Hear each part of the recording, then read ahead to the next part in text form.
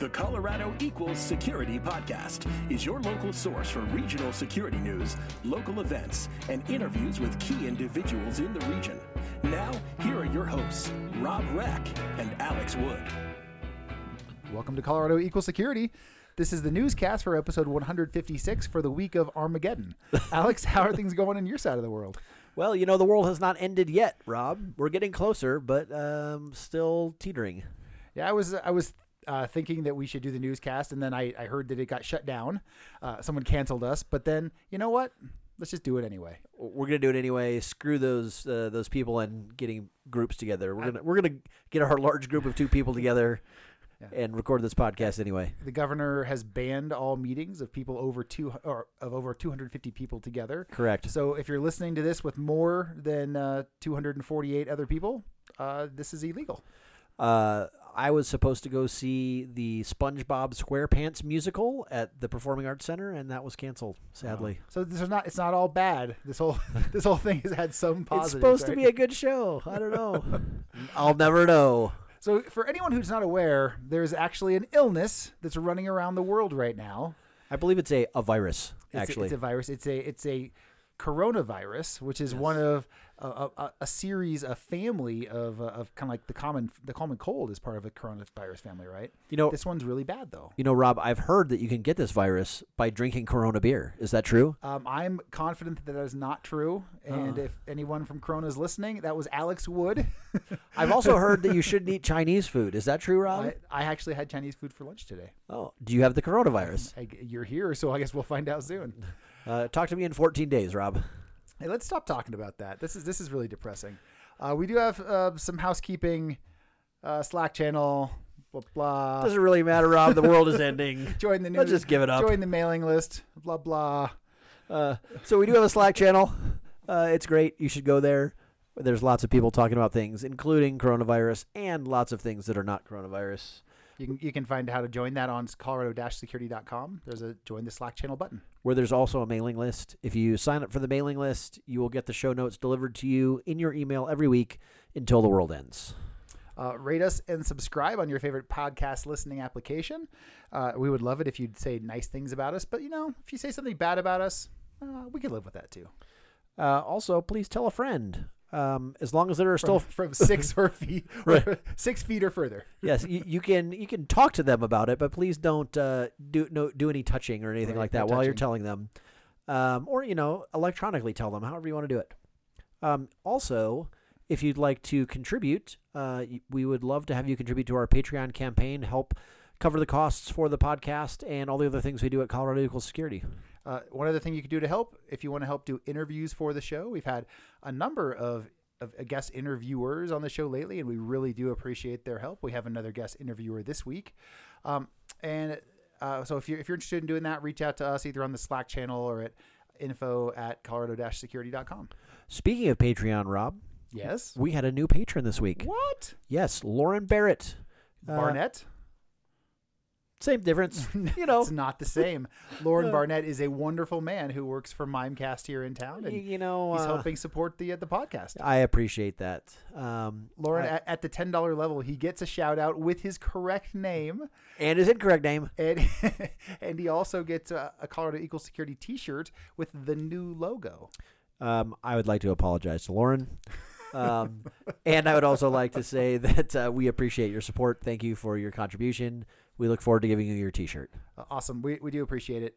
Why don't we go ahead and jump into the news? Strangely enough, there's actually a little bit of news that's about coronavirus, or COVID-19, as it should be called. COVID-19, which is in the coronavirus family. So there were 35 Colorado tech leaders who signed a statement saying these are things that we should do to help spread or to help stop the spread of the coronavirus. Yeah, this is pretty cool. And what was so shocking to me was how quickly this whole thing came together. So at 8:30 on Friday morning, the CEO from Ibotta, right?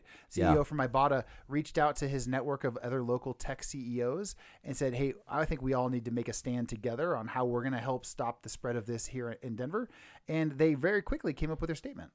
Yeah, and it was I don't want to say there's anything earth-shattering or groundbreaking here. Things like working from home, limiting contact to people, all the sort of standard things. But I think that it's important that they said this and emphasized it to make sure that people are taking this seriously. Yeah, and really the goal, of course, is to flatten the curve. If I'm sure lots of folks have heard this. If you haven't yet, just go look up flattening the curve for coronavirus, and that will give you the guidance for why they're doing these steps. I think it's great to see many of the companies that we know here in town as a part of this. Yes, including Stackhawk, CyberGRX, and then a few other security and local technology companies as well. Yeah, 35 total. Pretty awesome stuff. I'm glad to see those guys taking the leadership for the whole area. Next, we have a story, speaking of COVID-19, around the Attorney General really trying to get in front of price gouging, even though Colorado doesn't actually have a law against it. Yeah, I thought that was actually the most interesting part of this article, Rob. I guess I hadn't realized that there was no anti-price gouging law in Colorado.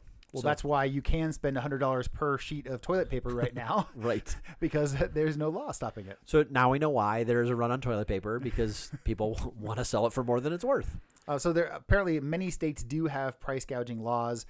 In Colorado, we do not, but our Attorney General says he wants to have any of these occasions of price gouging brought to his attention so he can take appropriate actions on it anyway. Yeah, it sounds like there are some other laws that are not exactly price gouging laws that they may be able to prosecute people under in any case.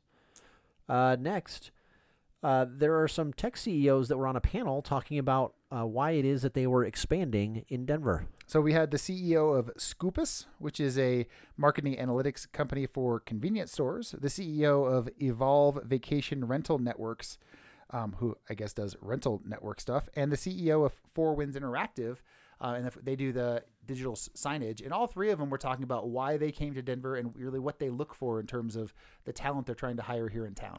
Yeah, again, I don't think there was anything particularly shocking here. These are similar things that we've heard from other articles about the talent pool and the reasons why people want to live in Colorado in general. One thing that I did think was interesting is that one of the CEOs said that it's 45% less expensive to run a business in Colorado than in the Bay Area. It's cool to see a number. I don't know if that's a random gut feel number or if there's some data behind that, but still, it's pretty cool to see that number. There was another thing that I think was a theme in the panel, which isn't quite as good in news, which is that they were having a hard time finding the technical talent here in town. They were much happier with the non-technical hires they'd have, and it's just hard to find technical talent just about anywhere right now, unfortunately. Indeed. All right, next story we have is around SOPHiA GENETICS and why SOPHiA GENETICS chose Colorado to build its 100-person R&D hub. Speaking of companies coming to Colorado for talent. And I was thinking, the name SOPHiA GENETICS, I was, imagining a female founder, and then you open up the article and there's the picture of the founder, who is clearly not. Very beardy. Yes, he's a lot of hair. He's one shaggy dude. A lot of beard. And in here they were talking about why it is that they were expanding to Colorado. They have their U.S. headquarters in Boston, but they wanted to have an R&D hub, and they wanted that somewhere more central in the U.S. to serve more U.S. customers easily. And we beat out Texas, and I can't remember what the other spot was. I don't know, but screw you, Austin. Well, good for us. Anyway, they're a biotech firm. There's a lot of good biotech companies here in town, so it makes sense that we won this one here as well. So good for us. Yeah, one of the things I thought was interesting also is that usually when you hear these, someone is coming and putting their office in Denver. They're actually going to be in Aurora, which when you think about it makes sense. They're going into the biotech campus that is down by Lowry. Fantastic. All right, next story we have is, it feels like we just talked about them recently. We have another story about Misty Robotics and kind of what does the next stage of their company look like? Yeah, we had talked about recently how they had the robot that could be a check-in at hotel or other businesses like that. And now they have multiple flavors of this type of robot that you can use. It sounds to me like they just made a more basic edition that's a little bit cheaper, fewer features to get some folks in the door for some other potential applications. Well, I love to see the progress here. I do think that most of our jobs will be robots eventually, and hopefully that means we can spend more time on the beach while the robots make us our money. Is that how that's going to work? Yeah, exactly. This coming week is when that starts, Rob. Since everyone's going to be working from home, we are now starting our beach vacations where we're going to do our work. I don't think you can go to the beach right now. The beach is not safe. I heard it's closed. Corona's beach. Oh, okay. All right. Boo. Next, there was a blog post by Zvilo talking about a recap of Snowfrock 2020. So Snowfrock, we've been talking about it on the show for the last couple of months, right? Snowfrock is the big OWASP annual conference. I did not get to make it this year, so I was really excited to see a write-up about the show. Yeah, also congratulations to Snowfrock for slipping right under the wire and having your conference right before everything gets banned. Yeah, and I think they were close enough that I was kind of wondering, I wonder if they're going to have to cancel. They didn't. It looks like it was pulled off well. And now, the rest of us are now stuck at home. So interesting story. I don't know how much you got to read, but we do have a couple of the sessions that they called out, including threat hunting on active countermeasures and about how to patch production. Just a couple of interesting sessions that were called out, and it's great to get to know what was talked about at the show. Definitely. So if you couldn't make it, check out the blog, or even if you could and wanted to recap. Next, there was a blog post by Mary Ritz.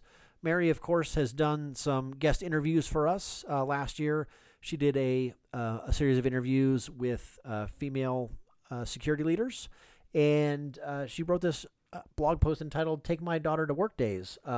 It's not necessarily directly about her taking her daughter to work, but it's about being a woman in security and ways that we can make security more friendly for women. I love it when we get a list of actionable things, and she did a good job in the show, or excuse me, in the blog doing that. Number one on her list is inclusive networking. Be more inclusive and find ways to do networking that includes women as a part of it. Also, making space for women. Sometimes, I think it gets overlooked. Space for whether it's breastfeeding or pumping or other things that you may not have a normal space for. The third is empathy, and really to give women and really everyone, I'm sure, the emotional space needed to open up about what they needed and make a space that will be effective for them. And then the final one was about setting an example. She gives an example here of being a mother and having a young daughter, and doing the things that she thinks people should do to show that it's all right to say, take your daughter to a dinner or something like that. Yeah, that's awesome. All right, thanks, Mary, for writing that. We certainly need a lot more women in security. Moving to our next story, Ping Identity had a blog this week.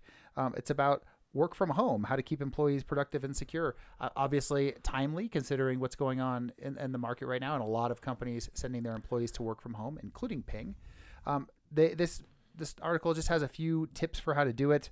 Really thinking about how do you reduce passwords, getting MFA on those resources, trying to move away from just using a VPN as a choke point. Some good stuff on there, examining your BYOD strategy. So you guys might want to take a look at that. Yeah, perfect. Next, we had a blog post from Chris Rothy at Red Canary talking about what F1 racing can teach us about telemetry. Alex, what can F1 racing teach us about telemetry? Well, so Chris makes some parallels between cybersecurity and auto racing here. I think in the big takeaway is that, in both cases, there's a whole lot of data. You don't really think about that in racing, but race cars produce a whole lot of data, and you need to be able to sift through that data and figure out how your race car is performing or not, kind of like how you sift through the data to make sure your networks are being kept safe. So they don't have a NOC analyst reading every line from the logs from the race cars? Is that what you're telling me? I'm sure that they have some guy in the pit who is looking at the matrix and picking out the one thing in the data scrolling by that they need for making the race car faster. I think it's great anytime we can draw analogies from security to other interests, and of course Chris did a good job doing that here. Final story here this week is it's a top 5 security tips for setting up a new device by Webroot. Yeah, and this is one of those articles that Webroot does that is aimed at sort of users, at your general user, not at your IT folks. And these are 5 tips that you can do if you buy a new device, so you could pass this on to family or friends. And it's pretty good device, or pretty good advice for your device. Yeah, send this over to your family. So number 1 is to update software. First thing you do. Number 2, enable your firewall. Number 3, install antivirus. Number 4, back up. And number 5, wipe your old device. Don't wipe your old device before the other steps. Right. That's a catastrophe. Also, you need to wipe your device so that it doesn't get coronavirus. 2 different kinds of wiping. Yes. Both important. So that is it for the news. Why don't we move over, Rob, to the Slack message of the week? Sure. Big thanks to Andre Gaeta. Andre is our sponsor for Slack message of the week every week. And as a result, we're able to pick one person who contributed something to the Slack channel that we want to point out and maybe hopefully made our lives a little bit better. They get an item from the Colorado Equal Security store worth $25. So, Rob, who is our winner this week? Mike Truss. Mike had put a link in here. We have spent the whole week talking about COVID-19, and Mike did a good job giving us a link to a joke of the day website to lighten the mood a little bit when I think we could use it. I do have to say, Rob does like bad jokes, so anything that you do around bad jokes, there's a good possibility that could win Slack message of the week. There's a good possibility. I do love bad jokes. That's true. So congratulations to Mike. We'll get you hooked up with Andre. Awesome. Let's go over to events. I would like to caveat our events section by saying these are events that we know of right now that are potentially happening. Since we are limiting people's gathering, it is very possible that any and all of these events will not happen. And maybe you shouldn't go to them even if they are happening because we don't want you to go get infected. So, take that with a grain of salt. We will talk about what's happening here in the next couple of weeks, though. First, on the 18th, DenSec is doing their March meetup. On the 20th, there's a couple events scheduled. There's a lunch and learn. Actually, I think that this just got moved virtual. There's a lunch and learn for GDPR, CCPA, and the extreme importance of data protection today. Click the link to make sure it's happening. And then also on the 20th, SecureSet is doing a Capture the Flag for beginners. Yeah, I will say all of these events, if you go to the website, colorado-security.com, there is at the very least a link in the calendar invite so that you can get more information. So I'd say definitely check those before you go to these events. On the 24th, there are 2 events. Emerging Tech Fan is doing their March meeting, and CSA is doing their March meeting. On the 25th, ISC Squared Pikes Peak is doing their March chapter meeting. And also the 25th and 26th, the Colorado Springs area has their 7th annual ISSA Cyber Focus Day. On the 26th, you can soar with Swim Lane at the DTC Tap and Burger. Yeah, go ahead. I'm not ready. Oh, okay. and then I think this is our final event. DC 303 is doing their March meeting on the 27th. Yep, awesome. Let's go ahead and jump over into jobs. A lot of jobs available at Ping. If you want to jump out to our career listings, I'll just call out the one. We do have a manager of security and compliance, and that person also does help with our privacy program. Holy cow, Rob. Empower Retirement is hiring a director of security data science. That's awesome. That sounds like an awesome job. Yeah. Vail Resorts is hiring a network security engineer. Elastic is hiring an information security risk management analyst. Pearson is hiring a cybersecurity risk and assurance analyst. Maxar is looking for a cybersecurity architect. Dish needs an information security business partner. Centura Health is looking for a security engineer. IntelliSecure needs to hire a vulnerability management program lead. And Twilio is looking for a senior IT internal auditor. Fantastic. Indeed. That is it for the end of our show this week. We do have an interview coming up here momentarily. Alex, I know there will be no March Madness this year. I'm very sad. So instead of that, people can just come back here and listen to us again next week, and maybe we'll give them the same quality entertainment they're looking for from a basketball tournament. I will say, even though there is no March Madness, we didn't talk about it as a story this week, but we've talked about it previously. There is the Tech March Madness that is still going on. I think you can go out there and vote. Go back a couple weeks in the show notes, and you can find details about that. They haven't canceled. As far as I know, they have not canceled. There is no live audience. There's nothing in that. person here, so we can keep going. All right. Well, unlike your Denver Nuggets, your Colorado Avalanche, and just about everything else, we will not desert you. We will be here again next week. So listen to us in the privacy of your own home, not near anybody. All right. That's it. We'll talk to you again next week. Thanks, Rob. Hi, this is Rich Schleip, the CISO for the Colorado Department of State. This is Colorado Equal Security for Colorado security professionals by Colorado security professionals. Colorado Equal Security. This is Jason Jakes, host of Emerging Tech Fan. This episode's conversation is with George Kirchow, the Chief Security Officer for Sumo Logic. There's a lot going on in the world with COVID-19 right now, and we talked about that among other things. Here's the interview. Enjoy. George, thanks for being here. Jason, it's my pleasure. Been looking forward to this. Yeah, this is when we scheduled this interview, the world seemed normal. The world does not seem normal anymore. So just as for the listeners of this, we are recording this on March 12th, 2020. What's going on with the world? So just reflecting, the last time I saw you, my biggest problem work-wise was FedRAMP. Yeah. And now the world is turned upside down. I've probably been working about 20 hours a day. My team as well too, for the last, week or so because of COVID-19, and the impact that it's had, across the world. So it's been interesting, and it changes by the minute. Yeah, it's been crazy. It's been a wild week. I mean, yesterday was the day the NBA postponed their season. So a lot has, and like every event and conference is pretty much canceled. People are being told not to shake hands. It's wild. It was an awkward moment even when I saw you, it was like, okay, what do we do? Now, I opted to shake hands. But this is becoming a thing with social distancing, right? I was telling you, Jason, when I walked in, I had a guy yesterday that kind of stuck out his hand, kind of stuck out his elbow, and then ended up sticking out his foot, wanted to foot tap me. Yeah. But I'm trying to stay in the middle. Obviously I'm just not a judgmental person. I try not to be, but everyone's level of comfort with the social distancing is just different, and we got to respect it one way or another. Yeah, for sure.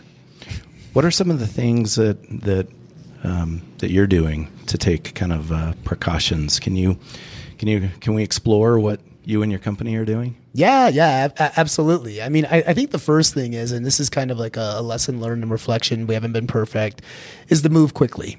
I'm finding that a lot of folks are being more subjective instead of prescriptive. And I think just making decisions, getting information out there quickly is important. So, for example, work from home type policies. Are you going to make it mandatory? Are you not going to make it mandatory? If you do that, what's the impact of the business? Is your VPN ready to handle that kind of workload? Are your Zoom or GoToMeetings or Citrix or whatever you want to use, are they prepared to handle that? I mean, there's just so much behind it. Like, it's been incredible peeling back the onion and just living it on a daily basis. Doing calls, so like yesterday, we did a 9 a.m. Pacific call for half of our leadership team and then one at 9 p.m. Pacific for the other half worldwide. And staying on top of the news regionally when you have a global company is just so hard to do. Right. You have shut down your office, right? So that's one of everyone's being forced to work from home. How many people worked from home, I guess, to begin with? Yeah, that's actually a really good question. It wasn't many, so I'd probably say it was, a company of about 1,000 people. I'd probably say it was somewhere between, 80 to 100, mostly sales. But even the salespeople, which is a whole different challenge we can get into, are usually working out of like a WeWork type building in like areas like New York or London. So we have main buildings which we run and operate, but a lot of these are leased type facilities, Yeah. And I'm assuming those facilities are staying open? Which ones? For now, the WeWorks and those, oh man, the co-working we're pulling out of those because those. Oh, you are? Yeah, because look at it this way. We're responsible for our own facilities. Okay. So who comes in, who comes out. One of the first steps that we did was, of course, in a world of software, we're a little bit spoiled. But we have like catered type lunches where you lay food out and then people would serve themselves. Well, a few weeks ago, actually a while ago, we were like, that's probably not a good idea. Let's have people serve people the food. So we could control things in that aspect, the cleanliness of the building. Again, people checking in, checking out. At a WeWork, you don't know what you don't know. Right. Who's coming in, who's coming out, who's touching what, and it opens up. We have found that most of the people who've been potentially exposed at Sumo Logic has been in those types of facilities so far. Okay. I know the one thing that I've been aware of, I guess acutely aware of, is how often I touch my face. Totally. I just did it. I mean, I do it constantly. I'm constantly rubbing my beard. Yeah. I don't know what to do. Yeah, I know. And it's really gonna change the way that we do everything. I mean, I was telling Jason before I came in here, I went to the grocery store, and for me, it was a simple shop. You know, my son drinks Arizona green tea like it's going out of style. And we actually just needed about 8 rolls of toilet paper. Yeah. But what I found was the way people were looking at each other, the way people were looking at merchandise, especially because, you know, usually like when you pick up a piece of fruit, you want to touch it, right? Because that's a lot of times you can base the selection off of color and touch. Right. It's not happening anymore. And it's a highly paranoid type environment. And my sense is telling me that we're going to continue to go down this path. And there was no toilet paper, no hand sanitizer anywhere. It's funny. I actually went to the grocery store yesterday, and I was just doing kind of a regular shop, and I turned the corner for the toilet paper aisle, and I burst out laughing, like actually out loud, because the entire aisle was obliterated. There was like nothing in that aisle. Not even, there was only a few paper towels, and it just, I don't know, it struck me as funny that people are loading up on toilet paper. Why? I don't get it, you know, because for me, look, if I ever go down, and again, I could completely change in 24 hours. I'm trying to live my life, okay? And I'm encouraging my children. I'm a father first. Like if anyone ever describes what kind of person are you, I'm a father first. So we're trying to live our lives. And I'm one of those people too that usually goes to the grocery store and has my groceries pre-ordered and they bring it to my car. That's just out of pure laziness and saving time. But I just needed to go in and get a couple of things. But I don't get that one. What about non-perishable goods, beef jerky, canned goods? Like if I ever go down this path, that's what I would do. Very similar to what people did, you know, Y2K wise. And yes, I just described how old I am. Yeah. No, it's a wild time. When do you think we'll get out of this weird world? We're at the very beginning of this. You know, just a couple of days ago, when you looked at the fact that we've only done 5,000 tests total in the U.S. versus China doing 10,000 a day to get out in front of this, this is the very beginning. Since I got in my car this morning, the NHL shut down. Yeah. NCAA regional tournaments all shut down. PGA Golf Tour pulled everyone off of the course as far as fans attending. So things are just changing so rapidly and by the minute that I think we're just at the very beginning of this. Right. I do too. I think it's going to be interesting to see where things go. Probably 2 or 3 months from now, hopefully we get back to normal. Yeah. And you know, I'll tell you where my heart really goes out. We're lucky, you know, you and I and people in our industry, you know, in tech, we're so lucky because we can get a lot done virtually. Right. But when you think about people who cannot, you know, mechanics, for example, people who are working at the grocery store, people who are pilots and flight attendants, which, you know, I usually travel quite a bit, those people really aren't going to have a choice. So it's going to be a tremendous impact on our economy and a tremendous impact on families, which is just absolutely heartbreaking to me besides the disease itself. Yeah. Do you think there's going to be some companies that don't survive this downturn over the next couple of months? I do, and I also say this too. Any company who doesn't put people first, they're going to be the ones that really suffer from this. You know, because my gut is telling me that there's still a lot of old school type industries out there that are forcing people into the office, that are acting like this is going to go away. And again, it doesn't matter if you're on the far right or far left. You should be prepared for any kind of scenario. And this is exactly what happened to us. We saw what was happening in China and we said, it'll never come over here. We'll stop travel over there. That'll solve the problem. Yeah. Just being in security alone, you always solve problems within. You know, back when I was coming up in this industry, everything was all about perimeter-based security, right? If you secure your perimeter, you're going to be just fine. It's proven time and time again that just doesn't work. You've got to start great security hygiene from within. And it's the same thing with something like this, with some kind of virus or outbreak like that. Control what you can from within, and it doesn't matter what comes from the outside. I mean, to me, that just seems to make sense. Yeah, that makes sense to me as well. I just don't think a lot of companies or people are prepared for a pandemic. Yeah, they're not. And then, you know, I think the way that people behave. So, for example, I don't know if you saw this or not. And by the way, Rudy Gobert, who's the basketball player that tested positive, I'm a huge basketball fan. You know, my son is a basketball player. We go to Nuggets games religiously. You know, anyone at Sumo or anyone who knows me will tell you we're just Nuggets fanatics. This poor guy 3 days ago, and this is how careful you have to be. I don't know if you saw or not, but he did an interview and he started rubbing the mics afterwards as a joke. This guy's a good guy. But he was just making a joke like I would, like you would. And people who don't know him, people who don't know the sport are absolutely crucifying this guy today. So you've got to kind of be careful with what you say and what you do, and especially when you're a leader. You know, so our CEO did a great job, Ramin Sayer, earlier this week of saying, hey, I'd like to see any jokes about this cut down, because it's going to make people panic and it's going to be used against you at some point. Even RSA, like, think about this, how crazy it is that when you and I met in person in Castle Rock, it was right before RSA. And you were like, hey, dude, are you going? I'm like, yeah, I'm going. And I went, and then look at all the stuff that's happened since and what happened at that conference with people getting exposed and actually being confirmed that they have COVID-19. Yeah.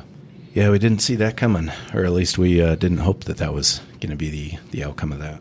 Yeah, and then you look at even here in our great state of Colorado, what's going on with CTA, you know, like having to move back that event, which I applaud those folks. You know, I think Franny did a great job of making that call. You just don't want to put people in an uncomfortable situation until we know more, until there's more test kits, and then eventually, hopefully, there's going to be a vaccination out there as well. Yeah, yeah. What's any other advice you could give on this topic for companies to, I guess, implement or prepare for? Yeah, so I think the main one, so let me just give you kind of a high level of some of the things that we did.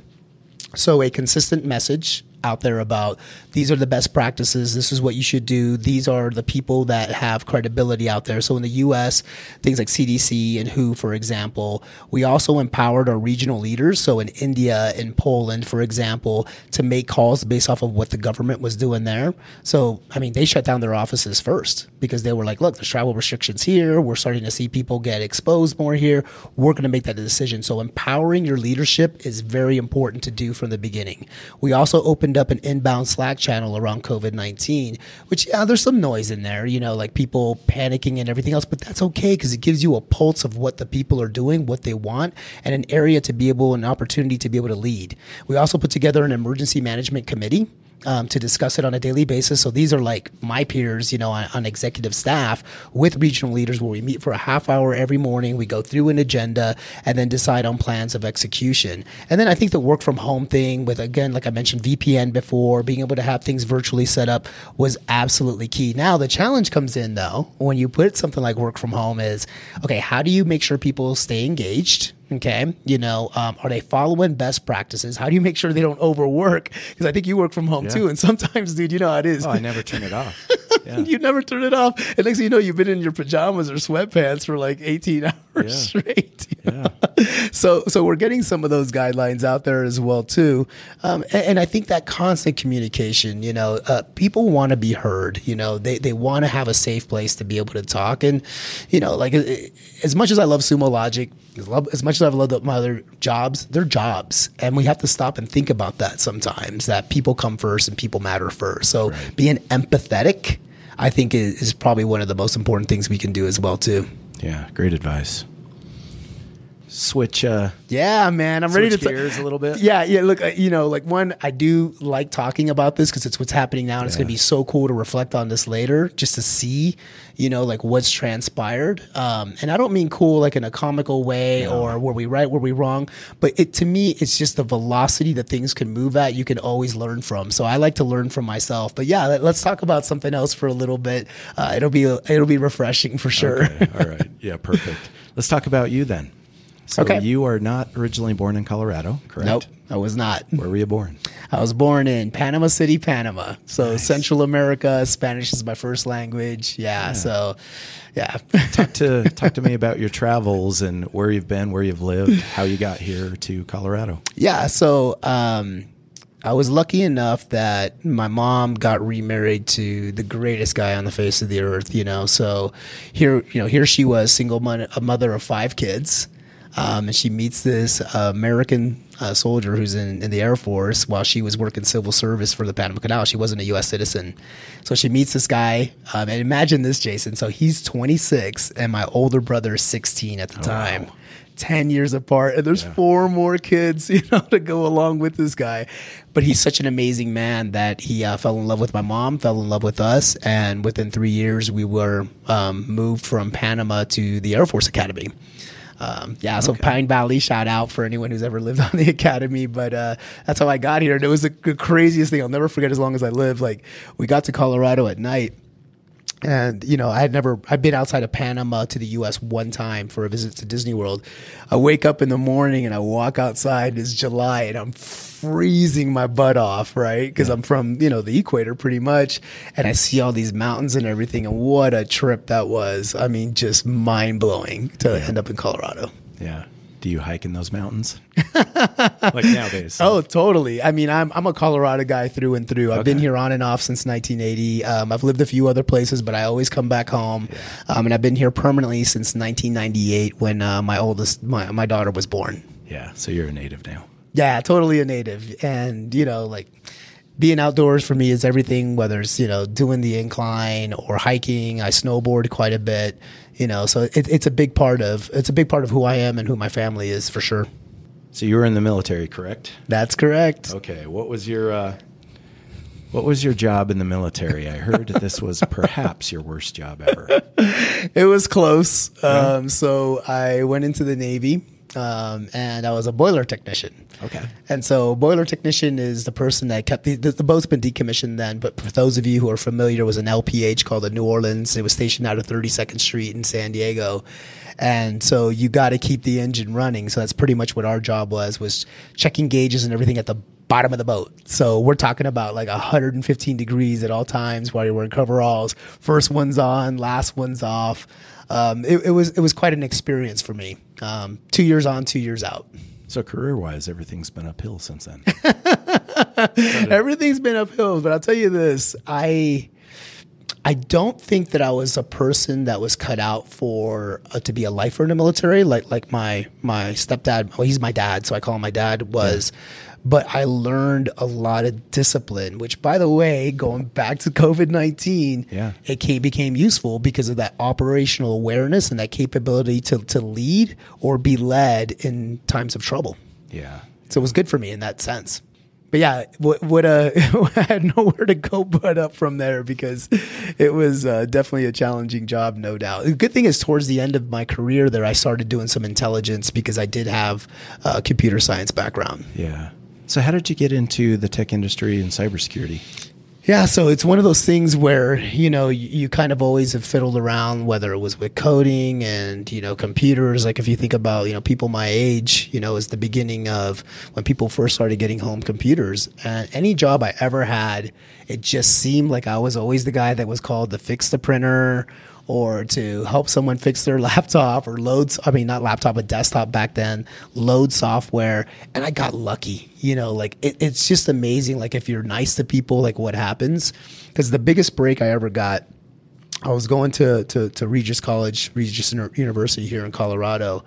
And a teacher in a networking class was like, hey, George, would you like to interview to be a network engineer with my company? He goes, I think you'd be really good at it.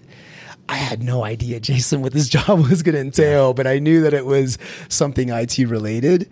And I went in and interviewed and got the job, and it changed my entire life. And the funny thing is like, I think my daughter was like 6 months old, and we were struggling. We were happy, but we were struggling. And it just changed. It changed my life. Yeah. And then from there, you went to where after that? Yeah, so from there, I ended up going to, which by the way, this was a great job. It was really cool what I did. Let me just describe that. So set up NT networks, which is weird, NT all over Air Force bases and Navy bases throughout the U.S., and then really got involved in Cisco networking, and that's where I really started doing a lot of security behind that. Okay. Then I went to Federal Credit Union, so as the project was wrapping up there, just like me in typical fashion, I wanted to challenge myself. So I went to Federal Credit Union, and that was challenging because they were moving their data center, which was massive, from the south part of Colorado Springs to the north part. And by the way, they weren't anywhere but Colorado Springs at the time. Okay. That had to have been a while ago, right? Oh, yeah. This was 2001. Oh, wow. When I first took that. Yeah. And look at it now. I take credit, by the way. The CEO, Chad Graves, the CEO of Ent, is the one that hired me there. Okay. And now he's CEO. And so a lot of the work that we did together back then put Ent, a great financial establishment in the position they're in today. You see them everywhere. Awesome. Yeah. All because of you. I was a contributor, but I'm one of those guys, like, I think I'm the biggest pain in the butt to have working for you. But at the same time, it's because I'm going to push and I'm going to challenge as much as I possibly can. And so that's one of the things that I did there. I pushed a lot. I made them think outside the box. I'll give you a great example. Voice over IP was non-existent at the time. I mean, we're talking 2002. And so I was like, look, while we're bringing up these centers, why are we bringing in like these PBXs into every center for like $25,000? Let's just drop a switch and a router in there and hook up voice over IP and eliminate that cost and provide better service for our customers. And it took a lot of pushing, but we ended up doing that. But anyway, that's like a old war story. Yeah. I was one of those guys implementing those voice over IP phones. So yes, it's kind of funny. The world has changed. The world has changed, man. And then now you see them everywhere. So yeah, so from Ent, I got into my first software gig, which I always avoided, so Microsoft, Cisco, they had all offered me jobs, but I always thought I wanted to kind of remain local, and minimize my travel. But then I ran across this company called ConfigureSoft that was founded actually in Divide, Colorado. Okay. And eventually moved to Colorado Springs. And I just loved what they did. It was a configuration management solution. And so I took the job there, and you want to talk about another massive change. That was a big change in my career. I've never heard of the company. Are they still around? They're still around. So let me give you the legacy, because this is a fantastic story. Worked there for a few years, and then we got acquired by EMC. Okay. And then we got acquired again by VMware. So it's currently known as VCOps is the name of the tool set. So VMware configuration operations, I can't even remember what the P stands for anymore, but it's still part of that suite, and it focused heavily on configuration management, security, and compliance. So yeah, the tool set's still around. I see it every once in a while. Interesting. So this is how you got into VMware then? This is how I got into VMware twice, by the way. So I worked for both EMC and VMware 2 times. Okay. Because I know you were telling me that you almost acquired or bought Sumo Logic when you were at VMware. Was that your second time around at VMware? That was my second gig around. Okay. Yeah. What's that story? So what happened was after I'm just gonna be honest. I loved EMC. So EMC was one of those companies where the people there, the culture there, it just suited me. And it was kind of a rough period in my life too, for multiple reasons, and I just felt very comfortable there. So when before we got acquired from VMware, I was actually getting ready to leave my constituents of people with ConfigureSoft and stay permanently in the office of the CTO at EMC. And then I got a call one day from this guy, Boaz Chalamish, who, he ended up having a fantastic career. He was a GM at VMware, and in his Israeli voice, he's like, "I need you to sign NDA. We're going to acquire your company." And I was like, oh, wow. So I stayed with VMware because it was in their heyday, right? But then EMC came calling again. And when EMC came calling, it was around, their whole cloud in the box vBlock platform and doing security around that. And I liked the culture, so I went back. So the guy who's currently my CEO at VMware one day, in the way that he does, because he's just a fantastic person and leader, invites me to his suite during VMworld, and I walk in and he's like giving me this whole breakdown of what they're doing now, and he's like, "And I need someone to run security." I'm like, "Oh, here we go." So then I ended up back at VMware again. Yeah, so it was a pretty crazy transition. Interesting. So this is not somebody that you can say no to. It's very difficult to say no to him. It really is, and we all have those people, And even like throughout this whole COVID-19 thing, him and I have been at odds, a few times, which is something I appreciate about him. Is he definitely takes my opinion under consideration, and sometimes I have to say it many, many times. But he's very difficult to say no to because he's just flat out good at what he does. Yeah. So to that spirit, what you asked me about, so this was about 2011 or 12. He calls me up one day and he says, because I've always been out of Colorado. Like, I love the Valley, working out of the Valley, but I'm not leaving Colorado. Knock on wood, you know, life changes as we know, but I'm a Colorado guy through and through. So he's like, hey, there's a little company out of Mountain View, California that's getting ready to come out of stealth that does logging. He goes, they would make a really cool sim. He's like, do you mind checking them out? So I'm like, no, not at all. So I got my guy, his name is Dobby Altenheimer. He's a fantastic security guy in his own right. So him and I went to go visit Sumo Logic, and we walk in, and it was the funniest thing ever. Like, everything's white, all feng shui, white bamboo, running water, white dust. I mean, there was no color in this place. And then these 3 dudes come out wearing all black. And it was like, what? Am I at a Depeche Mode concert or what? It was just hilarious. Yeah. But they said no. You know, they had a vision about building this cloud native analytics platform 100% in AWS, and they weren't going to veer from it, you know, which was also attractive to me at the time too. And I was like, wow, I hope I run into these guys again one day. Yeah. And how did you run into them again? Yeah. So this is, again, you know, how small this world is. So Ramin decided to leave VMware. He was the GM of the business management unit, which he took to a $2 billion business in 4 years. And, you know, one day we were gathered in Barcelona after VMworld Europe, and he was like, hey, guys, I'm leaving. I'm going to go take over as CEO for this, you know, company called Sumo Logic. And I'm just like, wow, I can't believe that. Like, connecting the dots, because this was probably 2014. Okay. So he left, and then I started looking for another gig, because at the time, you know, I had been working on a Skunkworks project with developers to create a SaaS-based cloud solution for VMware around security and compliance. And I just thought, that project's going to fizzle away, so I better start looking. And again, this is how small this world is. So I take a job at HP. I literally accepted a job at HP. I was celebrating that night in San Francisco with my daughter and a good friend of mine. And all of a sudden I look down at my phone and it's Ramin calling me. I pick up the phone. I'm like, hey, dude, what's going on? He's like, you're not taking that job at HP. I'm like, what? It hasn't even been 24 hours yet, man. And so he talked me into coming in and interviewing. And of course it was you have to move to Silicon Valley tone to this whole thing. And I was like, I'm never moving to Silicon Valley unless I have to, knock on wood. But that's how it all kind of transpired. Wow. Yeah, that's a great story. A month later, you know, and that's how I ended up. Yeah, I ended up there. Been there ever since. Been there ever since. You know. Have you had different roles there? Yes, I've definitely had different roles there. So when I came in, I actually had more of a product-focused role. Okay. And this is something that I want to say as well, too. It's really funny because I think a lot of times people look at like my LinkedIn or whatever else, and and many of you out there, you know, we've held a lot of different kinds of jobs, but nothing should stop you from where you need to go to make an organization better or what you want to do.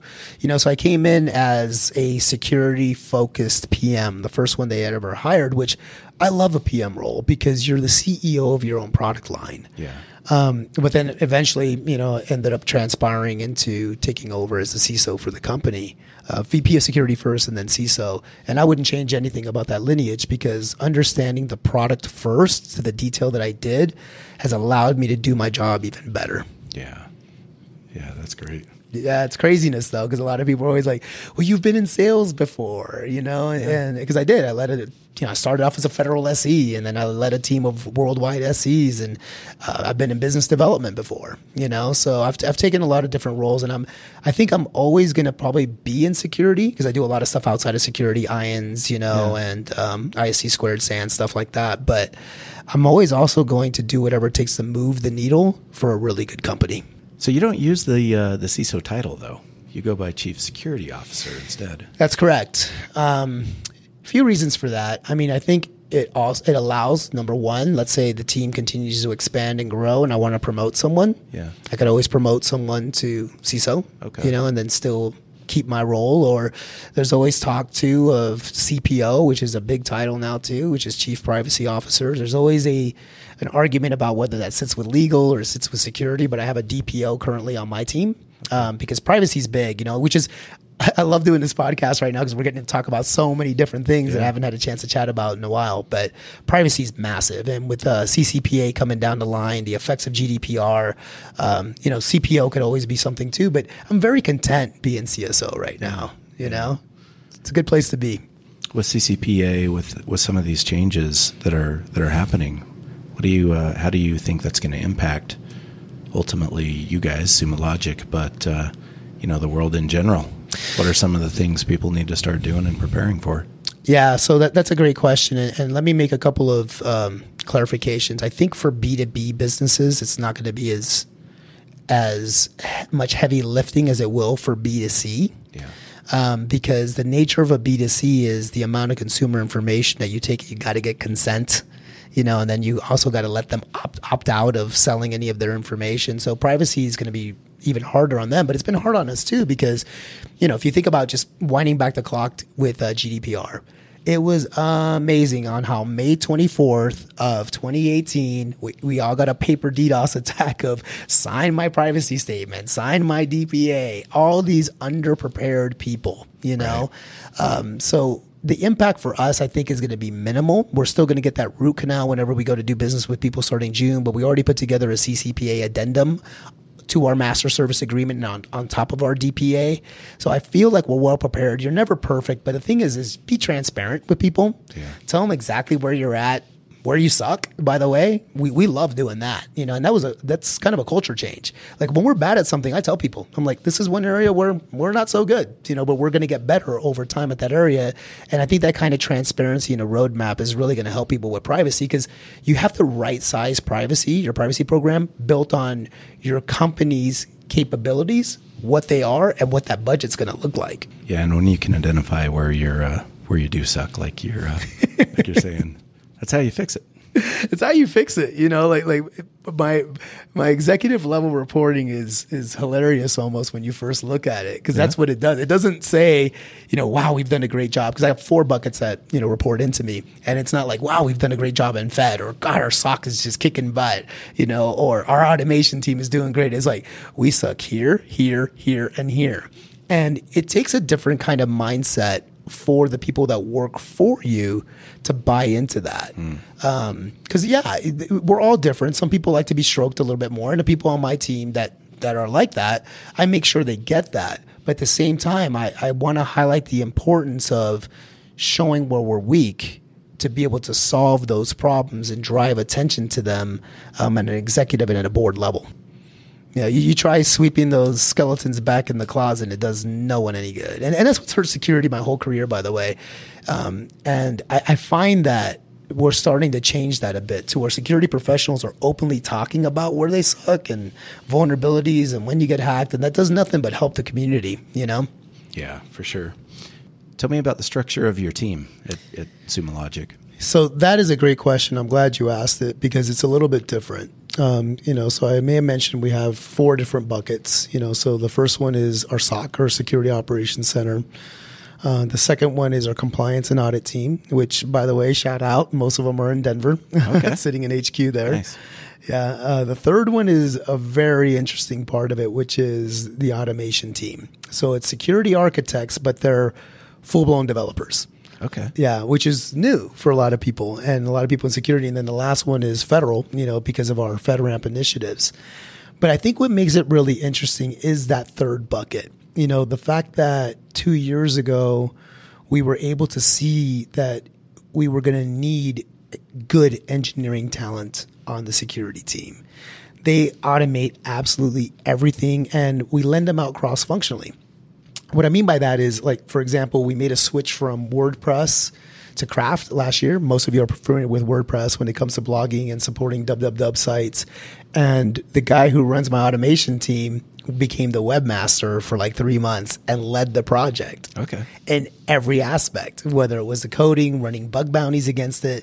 And people were like, why are you letting one of your resources go down that path? And the reason why is because our website, number one, is important to us. But number two, I know that it's now done in a very secure manner.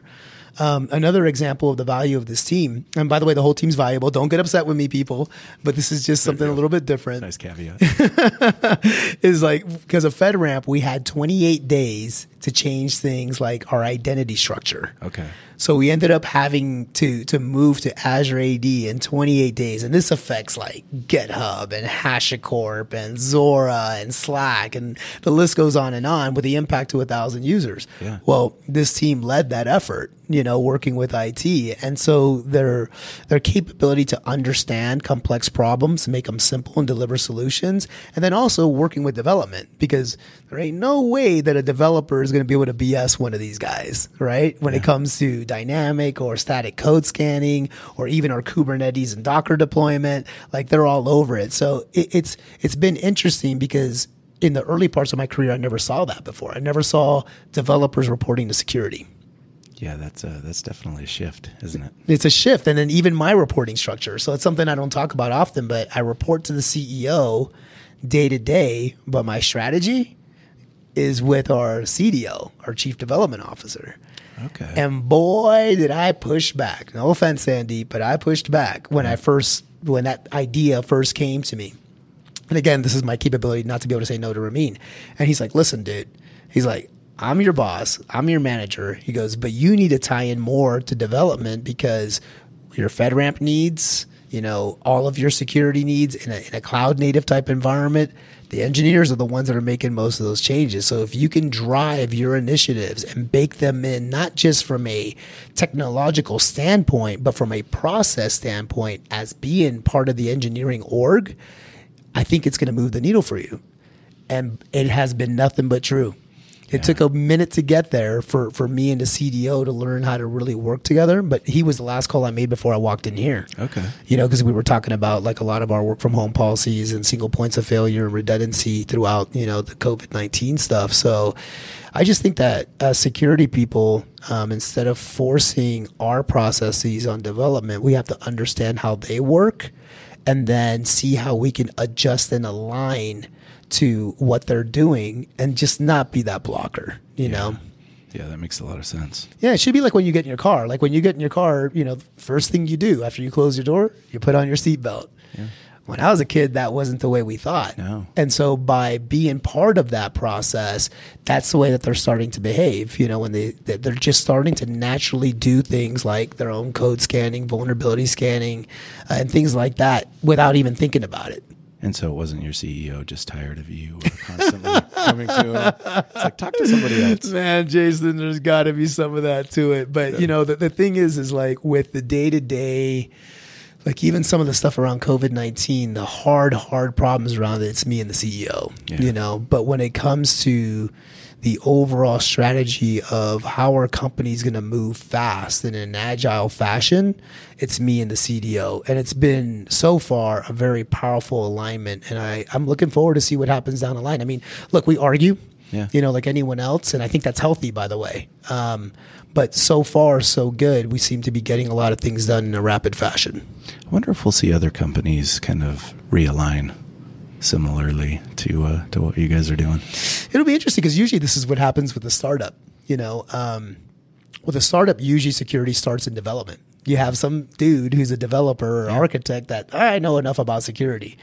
And then as the company grows and they start getting investors and they start getting real customers out there, especially publicly traded customers, they're like, where is your security team? And that causes a problem, right? Because then all of a sudden you have a security team that's coming in and they're trying to bolt all the security on. And so I think you might see a trend of that because the tighter aligned you are with development, the more the company can innovate, but then remain secure from the beginning. Where it might cause friction, I think, and even this is the first time I've ever talked about it publicly, by the way, would be if, let's say someone wants to be a customer of Sumo Logic, which, by the way, you should. But if you want to be a customer of Sumo and you look at that, you might be like, oh, that means development rules the roost. It's like, no, I still report into the CEO. This is actually going to help you because instead of developers running rogue or that friction that's always there between development and security, we're actually trying to solve the problem again from within instead of externally. Yeah, that's great. That's the way it should be. You're a board member for several startups, correct? Mm-hmm. Yep. Tell me about that. What are the startups? How did you get involved? Yeah, so one of them is Antivium, and it's an ongoing project where it's security and compliance, mainly in an Azure type environment, 100% hosted in the cloud. Bunch of guys, developers that I worked with at ConfigureSoft. So it's those relationships that keep that one going. The other one's Avenza Group, which is some folks in healthcare that I met out of Atlanta. So just my role is pretty much advising and helping shape the software and then how they're going to come out and what they're going to do in the future.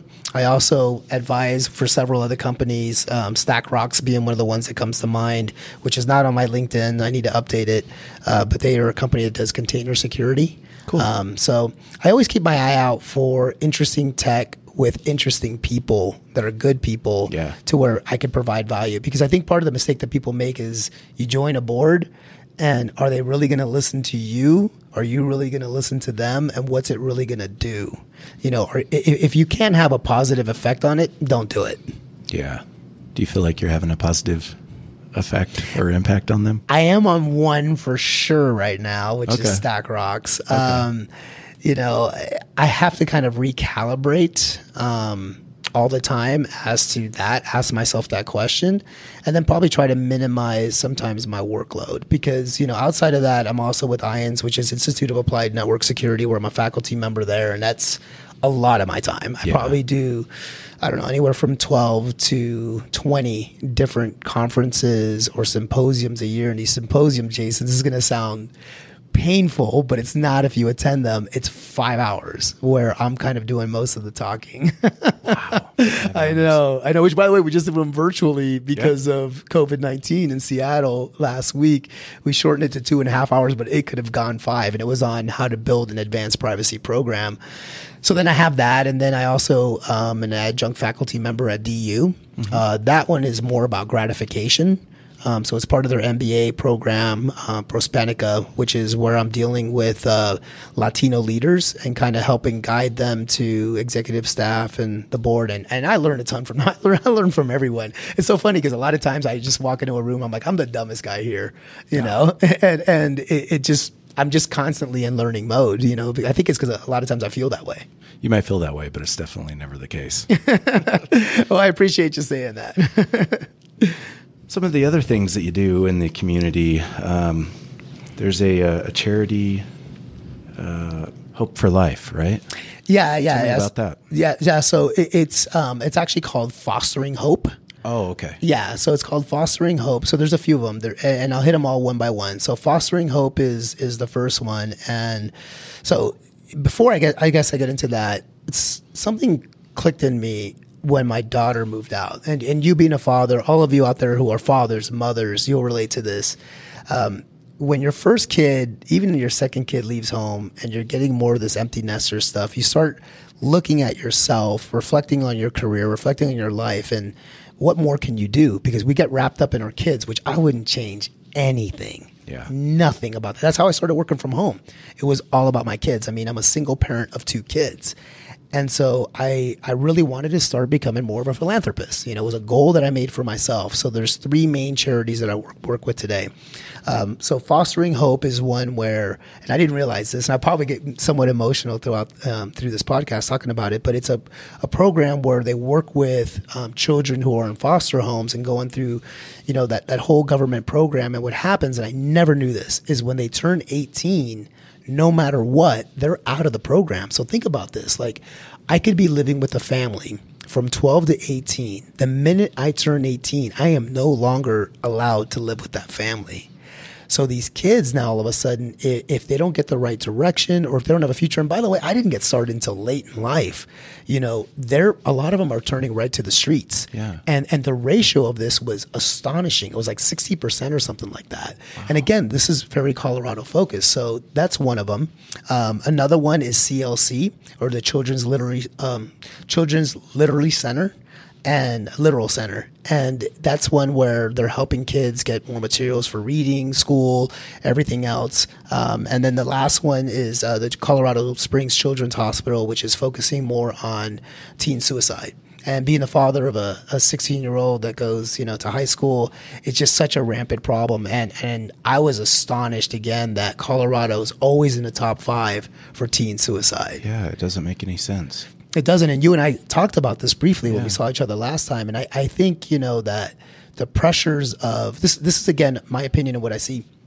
When I was a kid, if I didn't get invited to a party, and by the way, when I first moved to the U.S., it was rough. I barely spoke English. I lived on the academy. I'm brown. You know, I mean, I just didn't look like everyone else, you know. And so, but I always felt like I had a community around me. But if I didn't get invited to a party, I would probably find out that Monday the party already happened, and it's all good. Hey, different strokes. Different friends. I'll move forward. Yeah. What happens today is if a teenager doesn't get invited to an event, they're watching it live on Snapchat. They're watching it live on Facebook or Instagram. Think about this, yeah. Oh man, it just hits them to their core because it's real time, And so there's just so many factors with the way that kids think and behave that this one was really big for me, and that was the first one that really pulled me in. So the way that we do it is, through Northwestern Mutual, which is a company that, I do all my finances and stuff through. Again, I'm not pushing them over anyone else, but they just happen to be deeply involved in this stuff. We, put on parties and charity events and, just bring education to everyone out there as to what's going on. And I'm going to grow this part of my life. It's been super rewarding and I'm not going to stop. Like I'm planning on having like 10 that I can functionally manage by the time I'm 55. How do other people get involved in these charities? Yeah, that's a great question. I mean, I had to really search, I asked my financial advisor because I noticed, I was like, God, you sit on a board of quite a few of these different charities, how can I get involved? And so I think it's just tapping into someone like me. Like if you want to reach out to me, I can get you involved with any one of the 3 that I'm in. I'm kind of ignorant when it comes to a lot of the other ones. I do stuff with Wounded Warrior, but that's more from a distance. But these, I like being front and center. I like giving. I like, supporting them in their causes. So I think that's a good question. You find someone who's actively involved and sits on boards and then, talk to them about how you can start making an impact. Yeah, that's great. I think it's good for my kids too, because I want them to see that side of me as well. That it's not just because I think a lot of times, which I have no regrets about this, but I always made my world small. It was about me, my kids, my family, my friends, when I couldn't control things. Like even what's happening now, sometimes when you dial it in like that, it makes the world have more sense. But sometimes we have to expand that circle just a little bit. And if everyone expands their circle just a little bit, maybe the world can be a better place. Yeah, that's great words to live by. Well, it's one of those where it took me a while, because, like even again, kind of going back to social media, I've pretty much stopped like Facebook and all that because I get on, I just see people going on political rants and everything else. And I'm like, I know you and I know that you have other things that you probably should be focusing on, right? But you're choosing to spend your time here. So I need to be simple because I'm a simple person. Again, I'm sometimes, the dumbest guy in the room. So when I focus more on my kids and my parents and, my brothers and sisters and close friends, and then I can somewhat control that environment. Then I add a layer in like philanthropy stuff. And then that brings some of that goodness outwards a little bit. So I don't know. I think we all do that and maybe it'll work out in the long run. Yeah, I like it. Me too, man. Trying to be as positive as I possibly can all the time. Trust me, I have my moments too, but that's something that I'm trying to live by. Yeah, great. Do you want to talk about the books you have co-authored? Yeah. So it's actually, so one of the things that I've co-authored out there is mainly standards. So I worked a lot with standards, so cloud security standards way back in the day when I was with VMware. I mean, this was a while ago, but it got me started kind of thinking in that space a bit more. And so constantly helping write articles. And it's not a, the way that I look at it is it's not a promotional thing for Sumo Logic, whoever I'm with. It's more of just trying to bring advice and guidance to people as much as possible. And for me, it's lessons learned, man. I make mistakes constantly. Yeah, we all do. Work-wise, personal-wise. And I think when you make a mistake, it makes, and you talk about it, keeps other people from making that mistake. And it also makes it more accepting to be transparent. I can't tell you, like, throughout my career, some of the bonehead things that I've done, but I've lived with them. I've talked openly about them, and it's worked out in my favor. Like I'll give you a good one. Like when I joined Sumo Logic, I had to send out a patch upgrade to maybe about 100, 200 security people out there, and so I write up this great email, looked it over 5 different times, and I hit send, and then my Twitter feed goes off. And I look at Twitter, and some guy's like, "Hey, this dummy that works for a Sumo Logic security guy just sent out an email with a patch upgrade to everyone in the CC instead of the BCC." And then he added Swift on security to it. So kind of exposing my silliness to the world. And I was just like, yeah, you know what? You're right. I did. Wow. And I'm like, but then I owned it, but then I took a really close look at it because I know a lot of people who've done it since who I've talked to about this. And I'm like, listen, what damage was truly done? Yeah. We shouldn't do that. Guaranteed. I'm not saying to do that. But what I'm saying is so I can see your email address. It takes a lot more information to really compile because if I know what company you work for, I can pretty much guess what your email address is going to be just by a sequence of putting your name together. It's either your first initial with your last name or it's your first name with it or last name. So there's a whole lot of different things that we can do to put that together. But it's good to talk about it, because I've had so many employees and even employees with other companies going, hey, I did this. How did you get through this? And then I got to sit them down and say, look, it's not the end of the world. And if you're working for a company that doesn't encourage or use mistakes as educational type situations, then you might be working for the wrong company. Yeah, for sure. I mean, that's you got to learn from your mistakes. Totally, without a doubt. A couple of things before we go. I know that you drive a foreign car, and you do not know how to pronounce it. How do you pronounce your car? Oh man! So I call it Porsche. But it's Porsche, and I get reminded of that on a constant basis. And I'm going to defend myself here. Okay, so number one, I'm ESL. We all know that. But number two is I really just don't care. I'm not. I've always bought my cars around my kids. Third row seating, eat whatever you want in here. Lots of friends. Softball, basketball, lacrosse, whatever my kids play. And so I finally, yes, he's right. I went out and got myself a little bit of a bougie car because I was having problems with my last one. And I called it a Porsche and everyone makes fun of me for it. So there you go. Yep. And I know you got a flat tire not too long ago, even though it's brand new. I did. I got a flat tire right close to here. That was when we were supposed to first meet and talk about this interview. Yeah. It's me, man. I don't know. I've got some really, it's definitely not the car, but it's me. It just seems that myself and vehicles like that, we just don't seem to get along. And I think it's probably because they know I don't care that much. Even with this one, my son yesterday was eating Chick-fil-A in it. I don't care. The car inside is crying. But too bad, car. But look, a car, and this is probably a good way for me to close.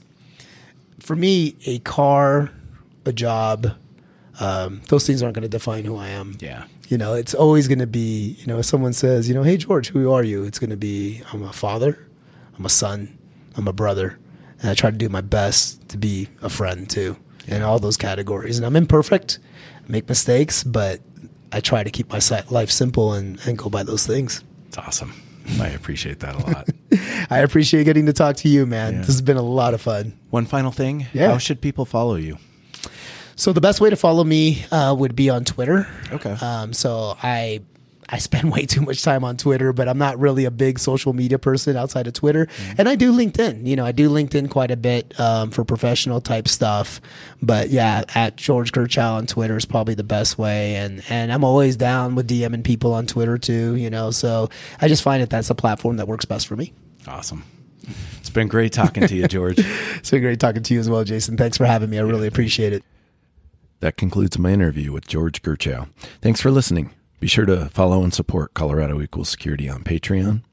This is Jason Jakes saying, be safe out there and stop hoarding toilet paper.